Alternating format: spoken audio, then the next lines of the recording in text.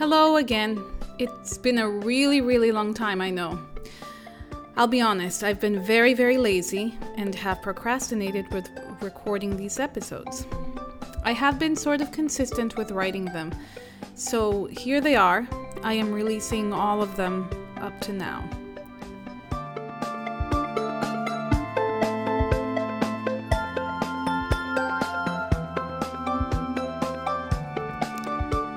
So back in February, we were trying to get away from the awful New York weather. So I started looking at flights to Florida. We had originally bought tickets to Puerto Rico and were so excited to plan our next adventure. We heard about the luminescent lagoon, the hiking we could do there, and some diving for Tim, of course. But alas, we planned all of this before finding out about our little one who is on the way. And unfortunately, Puerto Rico is on that annoying and dreaded Zika map. So we had to cancel our trip. We did get a refund, thanks to a doctor's note.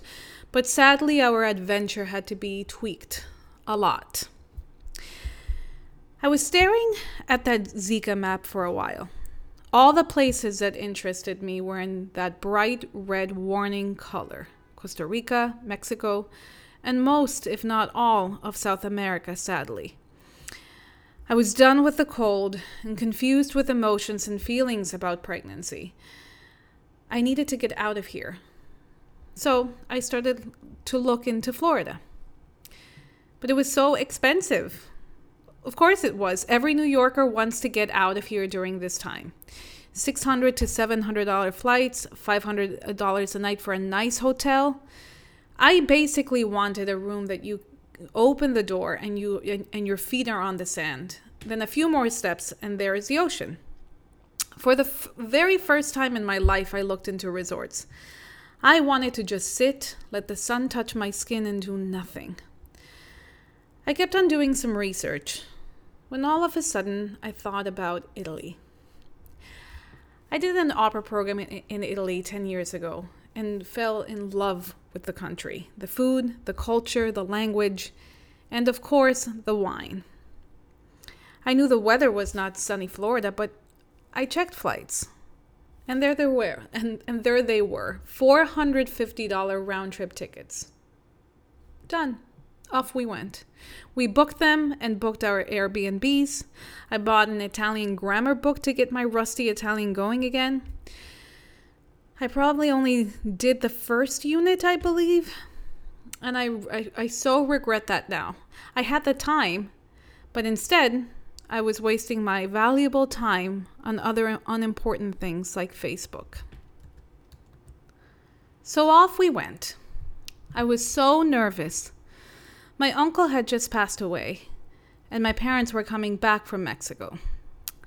I hadn't seen them in a few weeks, and I was just nervous about everything. The flight there was horrible. I was amazed to see how tight the seats were on an international flight. Are you kidding me? 8 hours of this? And of course, I got stuck in the middle seat of the middle section. Tim was sitting on the aisle seat to my right. For those of you who do not know Tim, he is 6'3". And I really don't know how he is able to be okay with those seats. I am 5 feet. And I was not okay. Not only this time because I am pregnant, but always. I remember traveling used to be such a luxury. And now it's not. Now it's such an ordeal. The majority of flight attendants are not nice. The seats are very uncomfortable. And let's not even go into the whole airport experience. We did get global entry, by the way, which is so worth it if you travel a lot.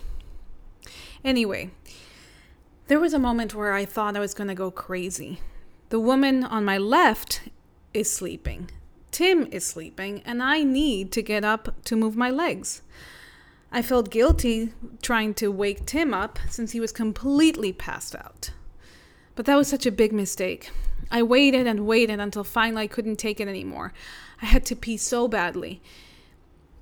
So I woke him up, which was fine, and we later agreed that I should have had that seat on the aisle.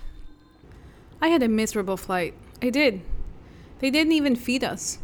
We had snacks, thank God, but my stomach was a mess when we finally landed. We landed and we made it to our Airbnb. We went out to explore Rome that night and finally passed out. We woke up the next day around 11 a.m., later than expected, but at least we rested. We spent the first week in Italy. We visited Rome, Florence, and Venice. I was shocked to see how busier it has gotten over the last 10 years. Not that I am complaining, I promise, but the crowds were overwhelming.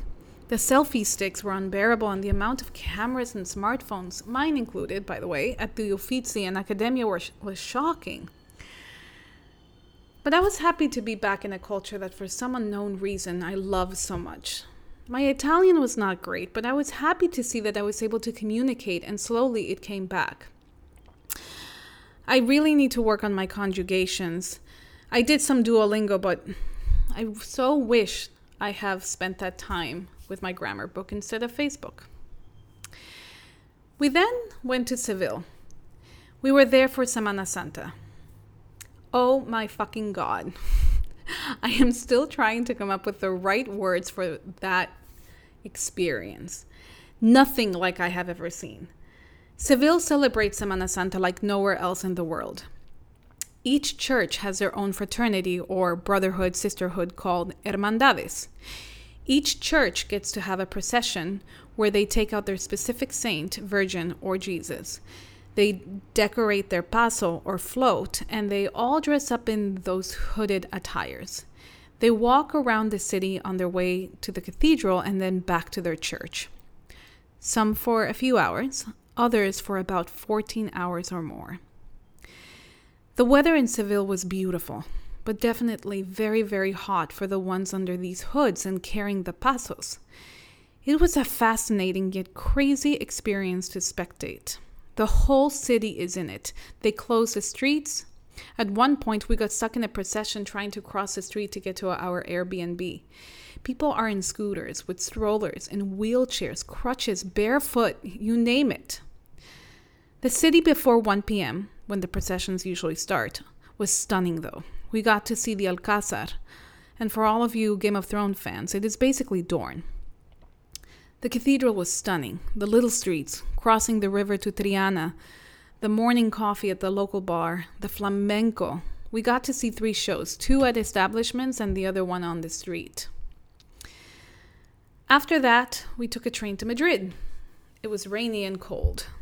And honestly, I was done. For the first time in all of my trips, I was ready to come home. But we still had 3 more days to enjoy and explore. I had already been to Madrid, but about 7 years ago, and I didn't recognize most of it. We visited museums, met up with an old friend that I hadn't seen in almost 20 years, and enjoyed all of the delicious tapas restaurants. This whole episode sounds like I am complaining. I know. And maybe I am a bit. Because traveling pregnant was hard. Especially the way your father and I like to travel. I became frustrated sometimes at myself and my body for not keeping up with my mind. I felt guilty for having to take a cab back to the Airbnb to rest. I kept on telling Tim to go explore, but he stayed with me and rested as well. Museums killed me. I love museums, especially the Prado Museum in Madrid.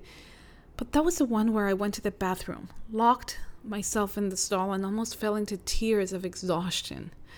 My body was tired. My mind was tired. I wanted to come home, to the comfort of home, to my parents, to my routine, to my couch. I think we planned a very busy trip. This was not really the typical baby moon where I get to wear a bathing suit and show off my belly. No. Here I got to wear sweaters, jackets, and scarves, and sometimes my hat because it was too cold.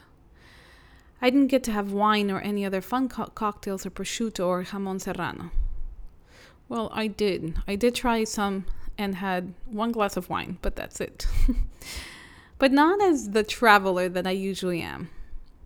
But I must say that I love that we did this trip. I learned so much about myself in this trip. I always want to make others feel good.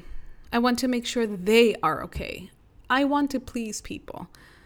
I kept on apologizing to Tim for not being my usual self, and he said, "Stop apologizing. This is our trip, and you are pregnant. We will take our time, and if we can't do certain things, we won't. We will come back to Italy and Spain. We will come back and explore more of these two incredible and beautiful countries. I will get to drink all the wine I want.